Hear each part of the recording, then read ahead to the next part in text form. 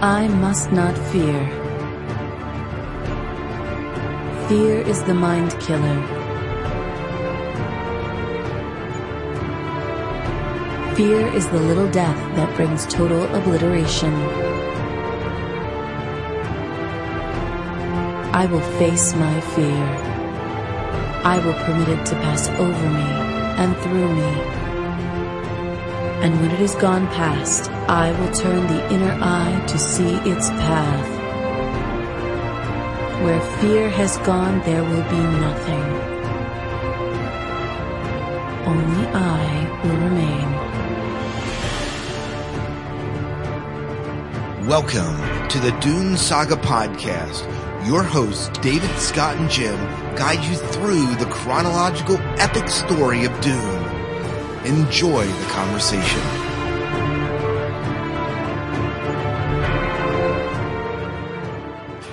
Welcome to the Dune Saga podcast. I'm David Moulton. And I'm Scott Herzog. And I'm Jim Arrowwood. And we're walking through the Dune books in chronological order. This month, we're talking about House Harkonnen, the second book in the Prelude to Dune series. Just a reminder, if you haven't read the book in a while, or if you didn't have time to finish, you can check out our follow-up show that goes along with this called Dune in 10, where we summarize the entire book in roughly 10 minutes. It's a bit quick, so prepare yourself for that. Yeah, it's a wild ride. Yeah. In this story, we saw a lot of things happening. We saw kind of what it was like to be in House Harkonnen and how their evil, bad nature is kind of fostered through the way they bring them up, and how there's not all bad people in the family, and what they do to the people who aren't as bad-hearted as they are. We also saw a love triangle between Leto and Kylea and Lady Jessica, and kind of what that led to, kind of reminiscent of Leto's father. And we also explored the stories of Gurney Halleck and Duncan Idaho. Yep. So that's what happened in this one. Yep, and the Fremen. Yeah. Oh, yeah. Then we had We keep forgetting the Fremen. Yeah, we keep forgetting. How can we keep forgetting? Pardot Kynes and his son Liet, and their kind of journey and passing the Imperial planetologists line down. Well, and that also ties in again a little bit into the Ix storyline for a little bit there. Yeah. So that's the main big things that are happening in this story. Lots and lots of stuff happening. It's just like a different kind of action packed. Like things were moving, but it wasn't per se action. It just like action. Things were happening. So yeah. So what did you think of this book? In comparison with the first one, Jim, why don't we go to you? When you look at this book in light of its immediate prequel, which was House Atreides. Mm-hmm. How does this book line up for you? I mean, what did you think of in comparison? We don't need to rate it yet, but just overall general thoughts. Right. Well, it was definitely a continuation of the story before, and it was awesome. I just really I tore through this book. Could not stop reading. Great book. Mm-hmm. How about for you, David? Yeah, I think this is my favorite book that we've read so far.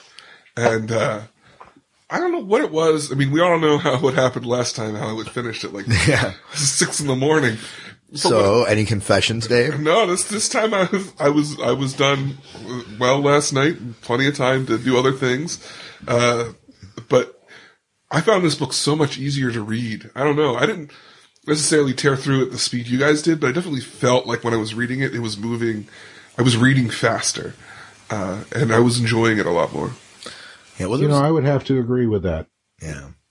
There's definitely a lot of action that's happening. When I say action, it's not necessarily like battles and stuff like that, but there's definitely a lot of action. The story moves fairly quickly. And in this one, in contrast to Atreides, we're not getting much Emperor in this one.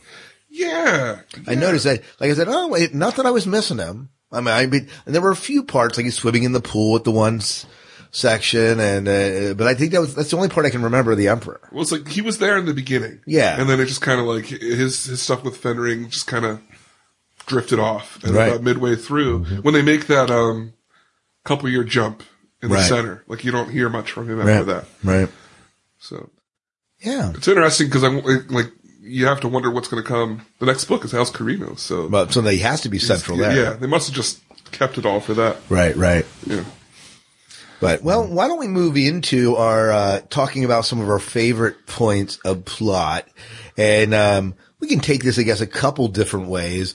We certainly can talk about the houses, but why don't we talk about favorite moments, and then we'll fill in with any, house stuff or any groups of people that we think stand out. And David, why don't we start with you here? Tell me a little bit, tell me a favorite moment, limited to one, because we will go around the table for this. Okay, all right. Man. I think most of my favorite parts were just basically Duncan on the Guinness Islands. I think something that really kind of stood out to me was when the Grumman guys were getting taken off the island, and the one guy's like, "Well, you're weak because you stick to your rules." And Duncan is smart enough to realize that the guy has a good point, but knows that now's not the time to speak out about it. And it's kind of like the guy was right. Kind of foreshadowing of like, they're gonna foreshadowing at the end. They're gonna eat it because of this situation, and how Duncan learned from that early on, and he didn't.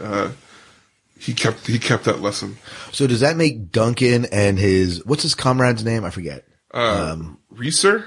The Reeser. It's like Hiih, right? Yeah. Reeser. Yeah. So, does that make him and Duncan the last swordmasters? No, there's a lot more. I mean, they destroyed the entire island. No, there's a lot of guys there. At the end of the book. I mean, the last initiated one. Oh, from their group. Yeah. Well, and do they train any more from then on out? Oh, yeah, they definitely train. More. Okay, so you haven't read that. It's been a long time, so I haven't read the rest of the books. Yeah. But they kind of appear that way, at least a little bit. Well, you get the sense that the school has changed forever. Like this is, maybe they've learned and they're going to learn to an extreme about this, Yeah. Well, they saw themselves as being, almost invincible. Mm-hmm. And so now they realize that they can be gotten to, and they're going to have to raise their guard a little bit. Right. I mean, it was almost goes back to that, like, inaction is not always action, or it's one of the quotes that Elrond had given.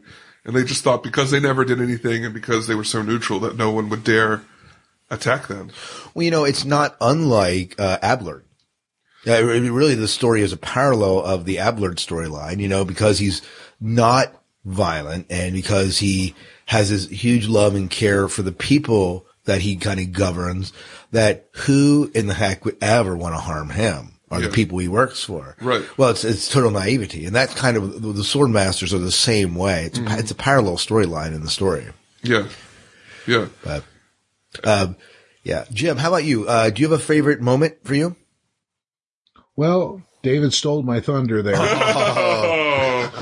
But I guess my second favorite storyline in this book was Leto Atreides, and, how things just seemed to be going along quite well for him, and things were working out good, and he was getting everything together, and then all of a sudden everything went bad. Yeah, everything goes down. It was I'll tell you what, I wept when I read about the death of Victor. Yeah, that was a real poignant moment in this book. Yeah. As a matter of fact, I read that, and the next morning I went to school, and a couple of people said, "You seem kind of down today." Wow. And did you have the heart to tell them that it was because of a fictional character? I told a couple of people that I trust. Well, and now you just told the whole Dune Saga podcast listening audience, but yes, everybody, I was really down over that moment. It's funny because they do develop Victor a little bit. You see his interaction, and he's not developed enough for you to form a real strong attachment like some of the characters that we've lost. But at the same time, there's this idea of there's this kid, and it certainly has a pretty strong impact, especially in the light of everything. And that brings up the whole, when it goes to hell for Leto, it's kind of heading that direction because of the Harkonnen plant, the lady that's kind of the nurse to Kalia, and then obviously Victor. It's heading south just because of what she's whispering to Kalia. Mm-hmm. And she, of course, after it's way too late, realizes she's been duped and takes care of it herself. Right. But it's it's very much of a tragedy. Yeah. Well, I'll tell you what, I got a great deal of satisfaction out of Kalia jumping out of the window. I would have gotten a lot more satisfaction if she had been dealt with by Thufir or someone like that. Who was the guard that they stole the identity card from? The ID card? Gwari. Yeah, Gwari. So like I was hoping that he would have done something. Yeah. Like there was a point where he's like, you think, well, he's going to do something, and he doesn't. He's left live and all that, but yeah.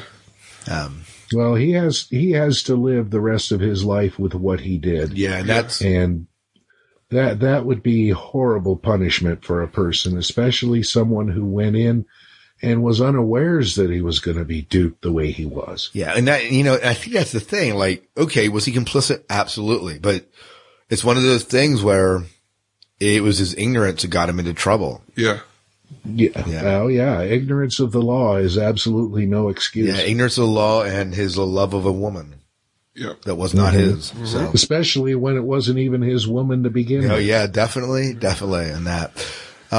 So jumping ahead, does he play into future storylines that you remember? Not that I recall. Okay. No. So just kind of a character we see here, and that's it. Played his part. How about you? So a favorite moment. You guys picked some good ones. Let me go along the lines of a character line that I wouldn't say is a favorite moment, but it's a memorable storyline for me. And that is the Gurney Hallett storyline. Mm-hmm. Like, especially from the get-go when we see him in his little village with his family, and then he gets the tar kicked out of him, and it's kind of viewed as a mercy by the Harkonnen guards. But his sister's taken, and so it's kind of a foreshadowing, for his wife, I guess, eventually. Is that correct? Or is it, or is it always his sister? Yeah. In the one movie, is it his wife? No, you're thinking of Yui. Oh, I'm thinking of Yui? Yeah, Yui's wife. Yui's wife. Yeah. Oh, but anyways, Gurney Hallett, right? You feel for him. Like, his sister's taken, and all he wants to do is get his sister back, and he figures out where he's at and goes to rescue her, and then sees that the terrible things he's done and that bit of hesitation ends him in like this terrible torment, that he gets into, and his whole escape, in the little, stones that Leto just happens to be ordering from the Harkonnens unknowingly. And his whole joining with the X-Band is just, it's neat to kind of see him make that progression in that journey. And it was hard because, Brian Herbert and Kevin J. Anderson, they describe in every bit of detail when stuff terrible happens. Mm-hmm. And I just find some of that stuff just a bit hard to stomach. I mean, I read it, but I'm like, oh, you got to be kidding me. Oh, Yeah. So the Gurney Hallett storyline was a interesting storyline. Like, when we kept coming back to it, I was like, oh, this is good. This is good. And trying to figure out how it's going to be. Cause he wasn't educated. So it was like, how is he going to get, I mean, for Duncan, he was a kid, so you figured he could kind of sneak into things. Right. But for Gurney, like, he's a full-grown muscular man. Right. And he's not educated in the world and kind of what's going on. So it's a lot harder for him to hide and get stuff done than it is, a 9-year-old kid to get around. Yeah. Well, he has to fight by his wits, and obviously he doesn't have the tools he needs to stand up to the Harkonnens. Yeah. And he winds up getting his butt kicked several times in this book. Oh, yeah, he does. Would you say that his story was a little anticlimactic, though? I mean, because it kind of just cut off. Well, I'm going to tell you that the part that disappoints me in his story is actually one of the final scenes you see him in, and that's the one with, so the guard that has lost his key card is in prison at the end, and Gurney Halleck comes and offers him a quick way out, a suicide out. Mm-hmm. And I was a little bit let down by that, especially coming from Gurney Halleck, that he would view this as being such a quick way, knowing his own story. Yeah. His own story of injustice and everything. And so I felt like, And so I'm glad that Leto kind of stepped in and said, you know what? We're going to let you live with this for the rest of your life. It's worse punishment than ever. Yeah. To me, it was just like, okay, he hides away. And like Duncan, you had every sense of like, you knew all of his stuff. Like when he got to Caladan, like how he walked, across the continents or whatever. With Gurney, like he escapes from, Gidi Prime. And then 2-3 chapters later, Liette just walks in a room and they're like, oh, hey, this is Gurney Halleck. He's been working. He's on Seleucus Secundus. Yeah, he's on Seleucus Secundus. He's been working with us for a while. It just worked out that he eventually came here. Yeah. I mean, at one hand, it's like, oh, cool, Gurney's there. But I feel like there either wasn't enough time that we had since we hadn't talked to him in the story, or there was something missing in between. Part of me wanted to see how he survived the ride in the whole slag pile when he like stuck himself with those things that made him unconscious, right? I don't forget what they were called. But part of me wanted to see like how he actually transversed that. And so I was just a little bit disappointed in that. But I also understand the fact that we're trusting the reader to put 2 and 2 together here. Yeah. And so there's a little bit like, you have to decide when do you overtell. I mean, this was not a short book to begin with. Right, that's true. I mean, the next book's just a little bit shorter. So, I don't know. I know, Jim, do you have a feeling on that? Yeah, I would have liked to have gotten a little more of Gurney's story. But, the title was House Harkonnen, and Gurney will become important, quite a bit more important in the original Dune book. Right. Right. So, perhaps the backstory isn't all that important. Yeah. And so at least, I mean, he is, of course, is kind of, he of course is kind of introduced in this book, and that becomes a central role. Yui is another person that becomes central in this book, and obviously plays into the original, Dune books a little bit. Yeah. You want to talk anything about him? He's not, I mean, this isn't really kind of my favorite point, but, you want me to do it? Yeah, go ahead. So Yui's a Sook doctor, and he works for the Ricci's family, or one of the Ricci people, in the house.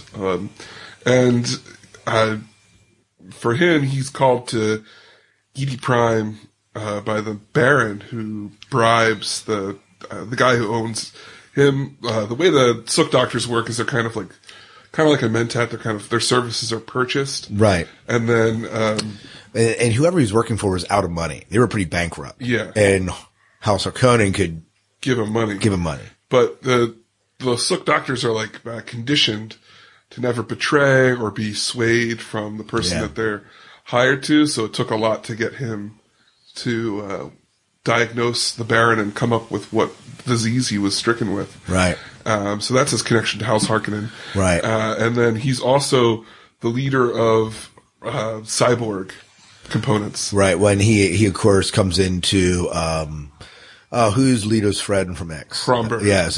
Romber. So he comes into Romber's storyline. Ironically, his bionics are made by the Harkonnens. So, well, yeah, the Ricci's, funded.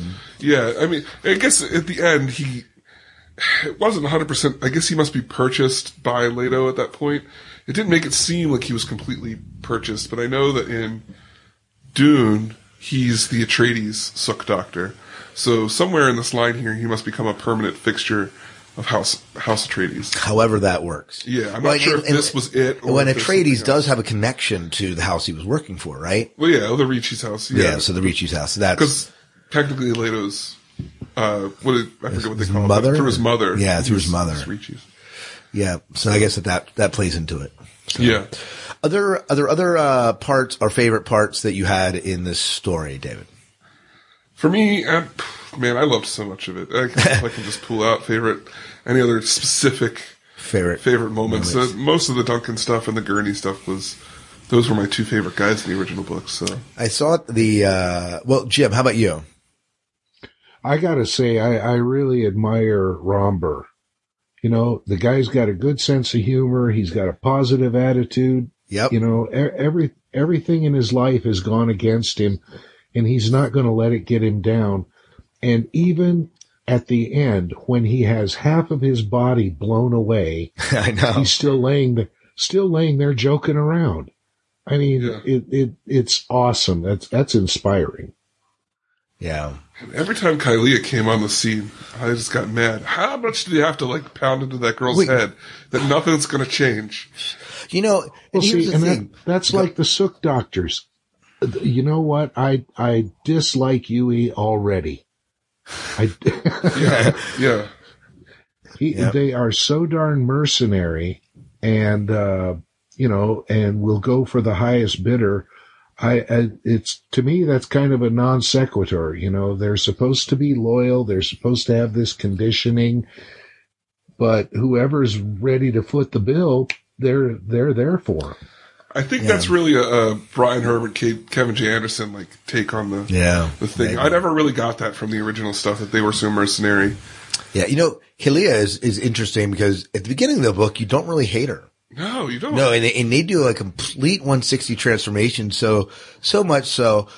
Now, Jim, I won't stand by your sentiment that I was glad she jumped out the window, but I did feel up to the point where she has this revelation that she's been duped and that her world has been torn away. I hated her at that point. Yeah. And so, it's a tragic loss at the end when she suddenly realizes what she's done and everything that she's been responsible for and how she's been duped in the process, and then have her lost. You have to wonder if Leto could have prevented it, because he saw that what's-her-name was putting stuff in her ear, but he didn't have the heart to take away her chamber lady.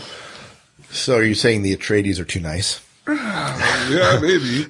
I also thought it was kind of, part of me thought it was interesting, part of me thought it was kind of boring how he basically was living out his father's life, you know? A little bit. Yeah. And it was the premise, at least. Yeah. It called a quote that in my mind was from actually Children of Dune, which is spoken from, I can't remember her name, but she's a Carino, the lead lady Carino in that, and she says the sins of the parents are bloom in the children. Right. And that's just kind of what I was seeing. His parents, it was blooming in his relationship because that's what he had been in. So. Yeah. You know, I think the other storyline for me that I really enjoyed and loved when they went back to is that is it Kater Pilaru on X? Yeah. The kind of the underground resistance. Yeah. And we were talking about Romber. One of my favorite moments is when they broadcast Romber's face all over the roof of the cavern. Yeah. I'm just like, yes. And then of course it doesn't lead anywhere, you know, but actually that was one, I have just a little bit of disappointment in that storyline because and maybe it's resolved in the third book. All right. But in this book, I felt like we were left hanging. You know, they started something, and then the woman that he loves is taken and then, and they get caught and they do some damage, and there's a lot of neat stuff that he's doing, and he's connecting with his brother across, you know, the ocean liner, and it kind of and then they kind of somehow connect to, you know, House Vernes, Dominic Vernes, you know, they connect with him. But it was just a disappointing end, I felt, to the Vernes family and also to to that story of the underground movement. And so I'm hoping, I'm sure it's not. I haven't read the third book. Have you started the third book yet, Jim? No, not yet. Yeah, so. I have two complaints about this book. Go ahead. I know that we're talking about favorite things, but you just hit one of the things that when I read it the first time made me really upset. Okay. Years and years ago. The axolotl tanks. They give them away in this book, and that is a huge secret throughout the other books, a huge reveal. And that's kind of, I was just like disappointed that they give it away so easily in this book. And it just, that bothered me a lot. And the other thing was... That means nothing to me. Nothing. Well, okay, so I'll ask you this question. What is an exotic tank? Did you pick up on it? No. Okay, Jim, did you pick up on it? It's isn't it a duplicating thing where they can put something in there and duplicate it? That's how they make the Golas, right? Yeah. Wait, it's women. They take women and they use their wombs and they like turn them into these big flesh tanks, and they grow things. Oh, they grow things. Holy moly! Inside of women. That's why all the women were being kidnapped, and then he looked in and saw his girlfriend on the. She was turned into one. Yeah. Oh, okay. Yeah. And so it's like this thing where everyone in the universe thinks that they're these like mechanical tanks, and like especially even in Legends of Dune, they went and they just saw like the things floating in the tanks, growing in the tanks. So that was a facade, right? And that the real things that they grow them is they grow them inside of the womb of the brain dead. They brain dead the women, and then they grow them in there. And that's why you never see any female Telexu. Oh, that's true. Because they just clone themselves. That's horrible. Yeah. But it's given away in the scene. If you're familiar, and it's just kind of like, Well, see, and it's been so long since I've read the original Dune series, as you guys all know. Yeah. So it's not a giveaway for me yet. But yeah, I think I go into it more because in the next book, if I remember correctly. And that was I'm going to have to read that again. Yeah, read it again. He'll talk about he says he looks in, he sees these tanks, and he says it's the women. Well, I remember the scene. Yeah, and then he sees his girlfriend or whatever her name is. It's a scene where he's almost caught. Yeah, it's a scene where he's almost caught. The other big. So then, go ahead. So then, are they surrogates that are they implanted into the women? So it's like they mutate the women into these giant tanks. Right. I think that they can open them and stuff, not by just through, oh my gosh. And they place cells in them, and the cells will grow like a child into an arm or into a whole body, and then they age them faster. I'm going to need a month's worth of therapy now. We'll get into it a lot deeper later. Trust me. You thought Victor's death was bad. Just wait till you find out about this. Yeah. Gosh. It comes into a bigger play later. It's that whole species is, but so the other thing that really bothered me about this. Well, can I tag on to, I just want to tag on to what you're saying. It makes me like when Leto is debating whether to resurrect Victor through that part, I was so disturbed that he was even considering it. Yeah. And so very glad at the end when he walks out and says, that's it. Yeah. And they're prepared. I knew that Leto wouldn't let that happen. Well, I knew too, just that from subsequent books, but from the time they started that storyline, I knew that was not going to happen. I mean, even knowing what happens in the future, there was no way he would allow that. Yeah. It's kind of cool what it foreshadows, though. For those, I won't give it away for Scott, but for those who know ahead of how the Atreides are unwilling to let go of the dead, and when offered a replacement of someone who's died, if they're willing to take that or not. Yeah. So I think I know what you're channeling there, David. I really. Yeah. Well, fine. Keep me in the dark. See if I care. No. So you had another thing that really bothered you about the book. Yeah, and this is kind of, I think, now that we're in the second one, I think it's not just the book, it's the series, and it bothers me, but not like, I don't know, just a little bit. And that's it. It feels like everyone has some sort of crazy heartthrob, amazing story. Like every character that we're familiar with from the original series has some like horrible backstory that brought them to House Atreides. It's like no one is just, I worked my way through the rank. Like Gurney Halleck didn't just work his way through the ranks and wasn't just an exceptional warrior. He was, he escaped from Gidi Prime, and like Duncan Idaho wasn't just a sword master. He escaped from Gidi Prime, and it's like Yui didn't just wasn't just the doctor. He helped the Baron. He told the Baron what his thing was. It's like all this kind of like crazy backstory to every single character. It's like Two-Fear Howard is the only one who has like a normal background. I was going to say, he has a normal background. Yeah. Yet. Yeah, maybe in the next book. He escaped from Giddy Prime. So that's the only thing. Like, they make for really good stories, but at the same time, I'm like, really? Every single time we go back to the Harkonnens to get to the Atreides. Yeah, well, we haven't really talked about the Harkonnens too much here, and we probably need to do them a little bit of service as well. The Harkonnens, apart from, Abelard, I love the Abelard storyline, and my heart just was broken every time he was laid into it, whether it was his son who, kills the whales, or the thieving of the son, and then the killing of his father-in-law, and then his death in the end. It was just, his storyline is just absolutely tragic, absolutely tragic from the get-go. And there were so many times I just wanted him to raise up a gun and just kill his son and be done with it. Yeah, that's what I was hoping would happen. Yeah, and it never did. But I wanted. You have to wonder when did it go wrong? I mean, they don't tell you. No, they don't. You just get hints. Yeah. Like, when did his son say, heck with this? My dad's a pansy. I'm going to work for my uncle, And get so evil. So blatantly. The beast. Immoral, yeah. What did you guys think of his punishment at the very end? I thought it was great because I especially like the part where the Baron's just like, not that I mind that he killed my brother. I just didn't like that he didn't ask my permission. Right. I would have liked to deal with him. I would have dealt with him eventually, but yeah. He's like, I'm not sure if he knows how to swim, but we have people standing by. Yeah. So just wanted to make him know that the beast could be controlled. Yeah, and that's what it is. Yeah. But I think the other important storyline is we have the loss of the Null ship.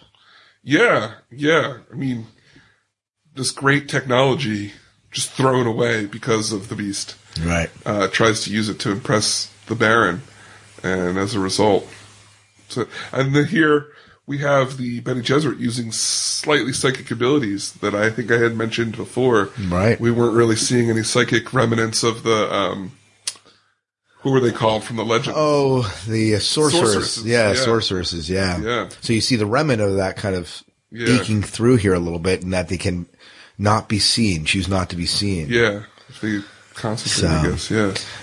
But interesting standoffishness, the coming back of his disease and him discovering what it is and being unable to do anything about it. Oh, yeah. Mm-hmm. So, what was your take on the Harkonnens, Jim? Total evil. I mean, they don't have any respect for life whatsoever, and not even their own. They're all about profit, and they're all about feathering their own nest. So they're the perfect Ferengi, is what you're saying? I don't know. I like the Ferengi better. Oh, me too. Me too. They're at least a little bit more decent. Yeah. The Ferengi are at least funny. Yeah. No, the Baron is well, I'm sure he's really not happy about the way he got treated by the Bene Gesserit, even though it was revenge. And Raban, I'm not sure, how did he wind up with the Baron rather than his own father? We don't really know. I guess at some point the Baron must have said he's my heir apparent and taken him under his wing at some point. Next thing you know. Okay, that would make sense. He took him away because he had no heir and had no interest in getting a legitimate one. Right. So yeah. Right. Yeah, I don't know. They are totally different from the Harkonnens that we knew from Legends of Dune. Totally different. Oh, yeah. I mean, they have just soured to the point where there's no remnants as to what they used to be, except for Abelard, which is kind of funny because I feel like he very much namesake and character-wise was very much like the Abelard at the Bridge of Hearthker. trying to look out for the people. Yeah. Yeah, Abelard's a hippie. Yeah. You heard it here, folks. Abelard's a hippie. Abelard's a hippie. We got a bigger grasp of the Bene Gesserit in this one and how they're kind of involved in everything, and manipulating everything. Their hand are involved in everything, except that Jessica's kind of going rogue. Yeah, and that's an interesting thing there too. She's falling in love, so to speak. Yeah, literally. But yeah, right. Well, they're not supposed to. They're supposed to be channeling all their efforts and everything into producing the Kwisatz Haderach. Right. And Jessica is going off in a different direction. Of course, those of us that have read the original books or saw the movie, we know what direction that's going in. Right. Yeah. Well, it changes that. I mean, because it bumps that up a generation, doesn't it? Well, they're not sure if it's going to work. Right. So, but through Paul. Yeah. Well, yeah. Yeah. Who is the real Kwisatz Haderach? That is the real question. Yeah, that is the question. Could be 3 people. Could be 3 people. Yeah. So vote. Throw your votes in. Who is the real Kwisatz Haderach? Who is the real one? Let's look at anyone we're missing. We haven't really talked much about the Fremen or the Spacing Guild, so let's touch on those. I think we need to hit those yet. Let's talk about the Fremen first. What's going on in Fremen world? Jim, these are your guys. Let's hear it from you, man. They're your peeps, yo. Well, yeah. It was kind of sad to see the way that, now the name gets away from me. Liet's friend. Yeah. What is his name? Was it Warwick? Yeah, Warwick. I think it was Warwick. Warwick, yeah. That's it. How they were out in the desert, they had to choose which one of them was going to survive. And, I like both of these guys. Oh, they're great guys. And and then Warwick, of course, got tore up by the sandstorm and then saw himself as the prophet, I guess, the Lisan El Gaib. Well, I'm not, at the one point when he's drinking that medicine, he knows he's not. He never says he is, but they interpret the fact that he's doing it as being the fact that he's done it. But there's a couple lines in there that says he knew that he wasn't it. Yeah, he gets the vision of it, but he turns to the lady and he says, I said I saw him, I didn't say I was him. Right. And then and now am I wrong in what I think I know, because the Lisan El Gaib is a foreshadowing of the Kwisatz Haderach. Right. They aren't the same, right? Right. Well, yeah, I think they are the same because it's the missionary protective, the Sayadinas planted that into their religion when the Reverend Mothers integrated into the Fremen. That's the way that I took it. And then they say, the hawk and the mouse are the same, which is a foreshadow from Muad'Dib. Right. Yeah. So, I mean, I don't know. But anyways, I hear what you're saying. That the Warwick storyline is tragic. There is, because not only does it, but you have this great friendship.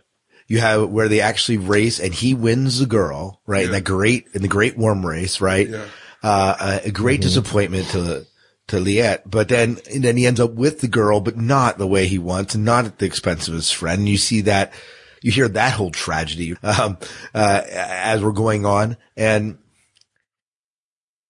it's just really heart wrenching. I mean, when he comes up out of the sandstorm and he sees his friend still standing there, you're like, it's a miracle, right? And then he turns around and you're like totally aghast. Yeah. Yeah. Well, and then I felt bad for Liet because of the way he was so torn. He didn't want to upset his friend. He wanted to stay friends with him. He still wanted the girl, and he had to just get away from the situation in order to save his own sanity, I guess. Yeah. But he did need to get off of Arrakis for a while and see some other things. Yeah, well, it centers him a little bit, and especially when he takes over at the end as a planetologist. I mean, all that was part of his storyline and needed to be there. I really love the scene where he calls his dad out. Yes. Basically, where his dad's trying to be like appreciative of his son and congratulatory, but he just does it in the total wrong way. And Lietus has nothing left he can't pretend that it's not an issue anymore. And just pretty much breaks down and tells him that you see the planet, but you don't see the people. Right. And the Elder Kynes is kind of an absent-minded professor. Yeah. Okay. Yeah. He all he cares about is ecology and learning and developing the planet. Perhaps he is unable to think of anything else. He's got this tunnel vision of what's happening. He sees it happening and tries to figure out more ways to make it better. So, yeah, his death is a tragic loss too. Yeah, when he dies at that in that cave in, and just as he's reached the growth that he needed to. Right, it's just kind of whisked away, and but it makes room for these characters that are obviously going to play into the greater Dune universe as we continue. So. Yeah. No doubt about it. Sure. And let's talk about the Spacing Guild real quick before we move on. Spacing Guild didn't play a huge role, but we did develop the instantaneous communication. Mm-hmm. And that was part of it, right? That was actually developed by his brother. Qatar and Damor. Yeah, and they figure they can communicate instantaneously. So that's a big development. We get that Dominic Vernes is called out by one of them and relays a message from X. I think that's a big thing. Like, I think that we don't hear a lot about the Spacing Guild in this one. In this one, we see that Qatar is trying to contact Damir, and he's kind of throwing it off. But then in this one moment, he embraces his old humanity. Right. And reaches out to Dominic. He has trouble focusing at that point. Right. Doesn't he? He's like, just can't. So. But the fact that he did it, I think, is going to have ripples. I'm sure. Ripples from that. I'm sure. Mm-hmm. Yeah. Well, I think we've done a pretty good job of dissecting the houses. I'm sure that someone listening is saying, "But you're missing this part." But this book is it's so vast. The only other thing that I did think about that was worth mentioning is the whole what's the name of the living storm that comes out over the ocean that we saw in one of the very first books. Elikan. Yeah, so the Elikan, we saw that in the Butler and Jihad, or not that one, but the second book of that series. On the water? Yeah, when his two sons. Yeah, because his father, they're taken away and they're saved from Epps. So we see that storm there, and now we're back and we see the storm again threatening, and they figure out how to defeat it. Right. Which is kind of cool. That was kind of a cool scene. Yeah. And they're called the Electrons, right? The Electrons. It's kind of like electric. Yeah, Electron. Mix living words. electric. Yeah. Electran or something. I don't know, something like that. All right, why don't we move into quotes here? Jim, this is your doing. Yeah. David, what are your quotes tonight? Okay. Well, I noticed, compared to last time, I felt like mine were short, but the ones that stuck with me, I've got, "Behold, O man, you can create life, you can destroy life, but lo, you have no choice but to experience life. And therein lies both your greatest strength and your greatest weakness." And that's from the Orange Catholic Bible, Book of Kimla, Septima, 5:3. We haven't heard from anybody. Does anyone know of any written Orange Catholic Bible? No. We need someone has to have gathered something there. Yeah. Online. Moving along, I have, "There exists no way of exchanging information without making judgments." And that's a Bene Gesserit axiom. Yeah. And then, actually, I kind of alluded to this one earlier in conversation. "Immobility is often mistaken for peace." And that's Emperor Elrud Carino IX. So those were the ones that kind of like, as I was reading through, just kind of resonated with me. So, okay. Do you have you want to elaborate on any of those? Or yeah, Scott, sure. Do you have any thoughts? I felt like the immobility is often mistaken for peace is kind of like, a big theme that we see throughout all the books and even in life, and how one of the things that Frank Herbert drives home in the other books is that without some sort of conflict, there isn't actually any peace. And if you don't have something to rally against, you can never feel content. And that kind of, I was like, yeah, okay, I kind of get that. And then with the Betty Jesuit one of exchanging information without making judgments, I was like, okay, yeah, that kind of harkens back to the physics of, or the statement of science that the observer changes the experiment. And I'm like, okay, that's kind of like taken into a real life kind of term there. So that's what I was really getting from those. The other one I just thought was a really cool thing to read and kind of take a really cool way to take a look at, I guess, life in general as being its own curse. So. And then, Scott, what about you? You said you have some quotes. I do, but since I stole your quotes the last time, I'm going to let you go first here, and then I'll give my quotes. Okay. Now, I have 4. Let's see. Never underestimate the power of the human mind to believe what it wants to, no matter the conflicting evidence. And that's from, I'm not sure how to pronounce this, Caedmon Erb, or is it Saidman Erb, or something like that, from Politics and Reality. Okay, and another one, facts mean nothing when they are preempted by appearances. Do not underestimate the power of impression over reality. We're at school, that kind of resonates with me, because at school we have a couple of teachers that are moving on, and I've seen it where you interview somebody and they really shine when the interview comes up, but when it's time for them to perform, the appearances aren't always up to what the first impressions were. Another one was, every man dreams of the future, though not all of us will be here to see it. And that was by Theo Holtzman. Yeah, that's a throwback. My last one is from the text of the book, and I guess it's kind of like a comic relief moment, but it leads to a very tragic thing. And here's an example of Abelard being a hippie. Okay. The night before this would be Raban's father, smiled wistfully, listening to the beasts. He stood with his son out on the split log balcony, which was slick from an ever-clinging mist. Gesturing out to the narrow fjords where the dark shapes swam, Abelard said, mating songs. They're in love. And then the next line is, Raban wanted to kill something. So that kind of made me chuckle until of course I read what Raban had done. Right. So, right. Well, there it is. There you go. I think it's interesting. Your first 2 quotes are almost saying the same thing. Yes. Yeah, I think that's kind of, it's phrased differently, but, when you really look at it, you're like, oh, they're kind of same idea there. So. Yeah. Well, since I've taken philosophy courses, I there's beliefs and there's facts and so forth and so on, and how they jibe with each other. Quotes like that always resonate with me when I see them. Yeah.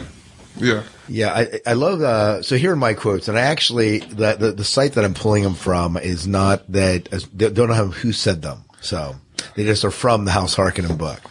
So, but this one I liked. It said, no person can know everything that is in the heart of another.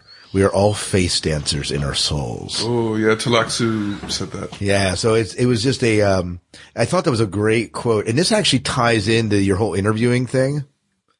The fact that, people put on masks in their souls, and they're one person one way and they're another person another. And it's hard to truly know everyone deeply. So. Oh, yeah. Yeah, so that was that one. I like this one. Some say that the anticipation of a thing is better than the thing itself. In my view, this is utter nonsense. Any fool can imagine a prize. I desire the tangible. So, yeah. I don't know who said that. Now that's an interesting one, because that's one I remember reading. And I guess to paraphrase, having is not as desirable or as satisfying as wanting, which is funny because I discussed this with a student the other day. Yeah. You think about that, with all the Christmas gifts you've gotten over the years from when you were a kid, you desired, that's so cool. And you get it and it's not quite it, but the desire was so much better. Yeah. So I think there's a lot of truth. The anticipation of having it is just, Yeah. I like this one. This one I found funny. A man may fight the greatest enemy, take the longest journey, survive the most grievous wound, and still be helpless in the hands of the woman he loves.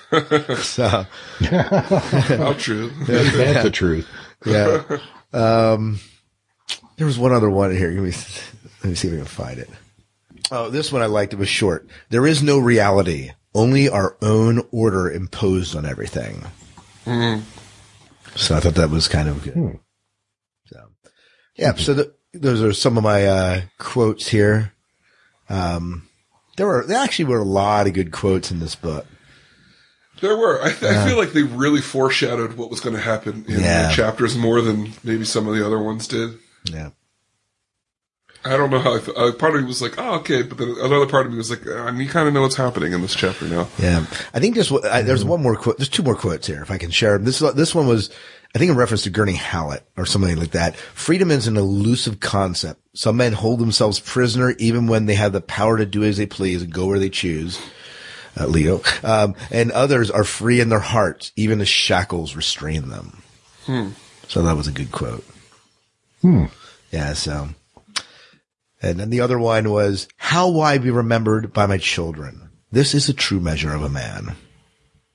So, so there were just a lot of good quotes coming in through this book. So, well, very good. Well, do you want to take us into the closing thoughts here, David? Yeah, okay. We're let's get on our hour. Yeah. We're getting close to the hour? Yeah. Okay. Yeah. Let's talk about our ratings for this book. Scott, where do you put this one? I forget where I put the last one. This has to be in the 4 range, maybe even 4.5. It was a well done book. It held together well. Mm-hmm. There were no storylines I looked at and said, "Oh man, this is just dragging on." There were parts that I found I couldn't stomach, but it wasn't bad. Again, there were some places that frustrated me. I think the Ix storylines frustrated me a little bit. And really both on the World of Ix and both of the Dominic Verney's storyline, that frustrated me. But I think overall the story kept my attention. It engaged me. There wasn't a part I felt like, man, I can't wait to get rid of this storyline and move on to the next. So I'm going to have to give it, I'm fluctuating, 4.25. I'll give it out of 5. Okay. 4.25. 4.25. So that's definitive. All right. Jim, how about you? Well, the last one I remember giving it a 4.5, and I'm going to give this one a 4.55 because I like it. I really did like it. It was engaging. I didn't want to stop reading, as I said before, but I liked the way that the book followed the lines, even though it was jumping back and forth all the time. But it was continuous all the way through. I didn't get lost at all. I just thought it was really, really good. Awesome. Well, and how about you, Dave?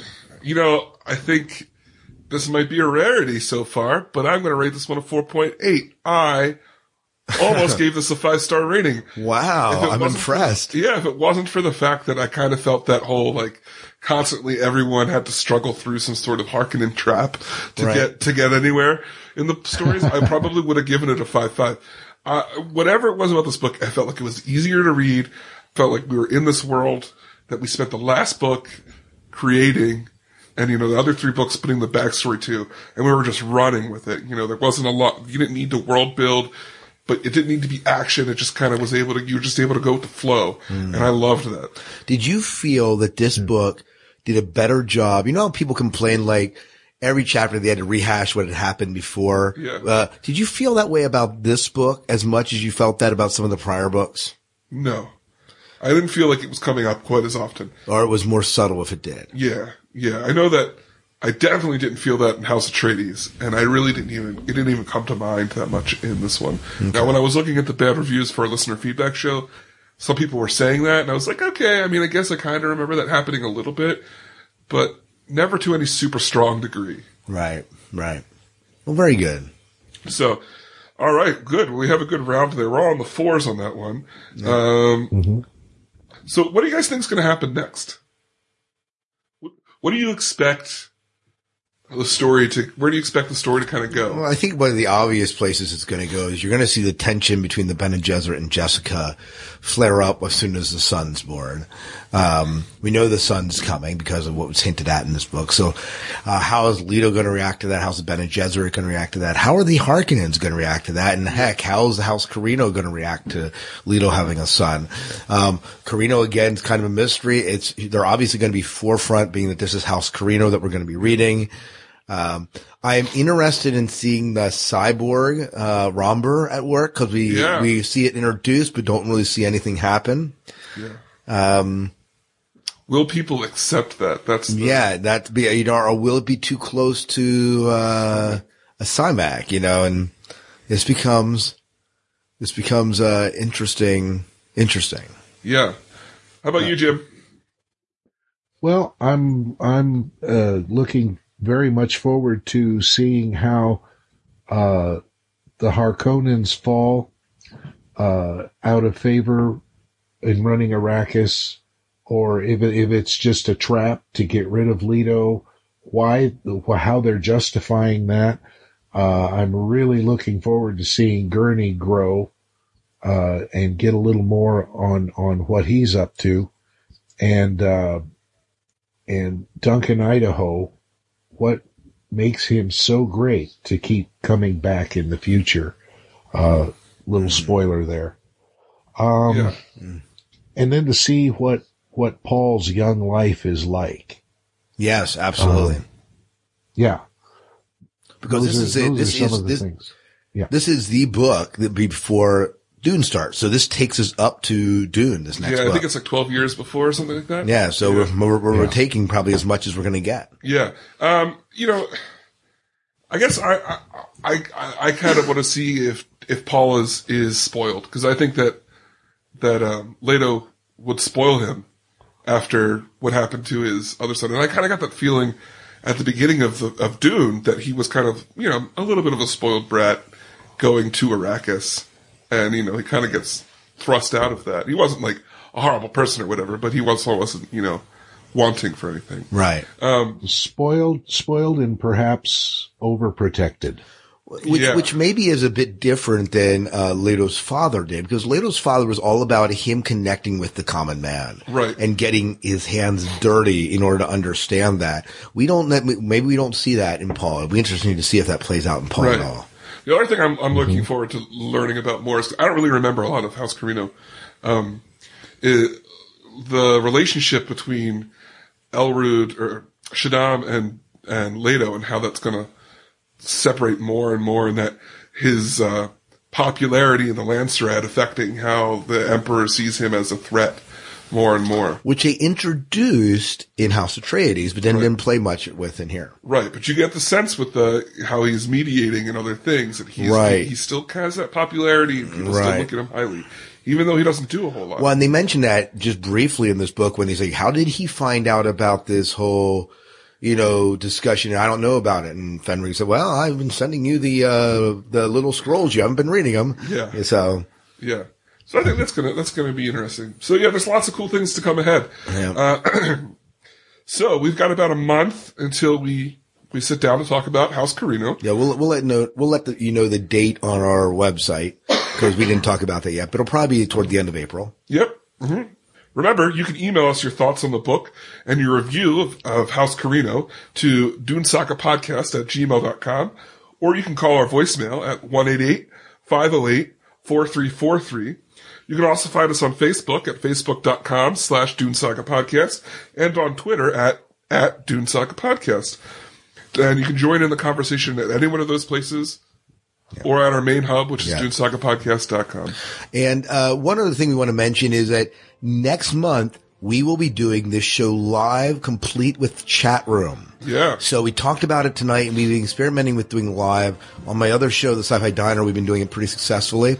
And so we're going to do that. So if you want to join the conversation, pay attention to the dates we're going to be recording, when that is. And we'll be monitoring the chat room. You can be watching us live as we record. Not that we're that great to look at, but you can interact with us and be a part of the conversation, and even chime in live and give your 2 cents as we're going along. Yeah, it'll be and the URL for that will be the DuneSagaPodcast.com/live, which doesn't exist yet, but it will exist by that time. Yeah. Yeah. So, once again, for the Dune Saga Podcast, I'm David Moulton. I'm Scott Herzog. And I'm Jim Arrowwood. And may Shai Hulud clear the path before you.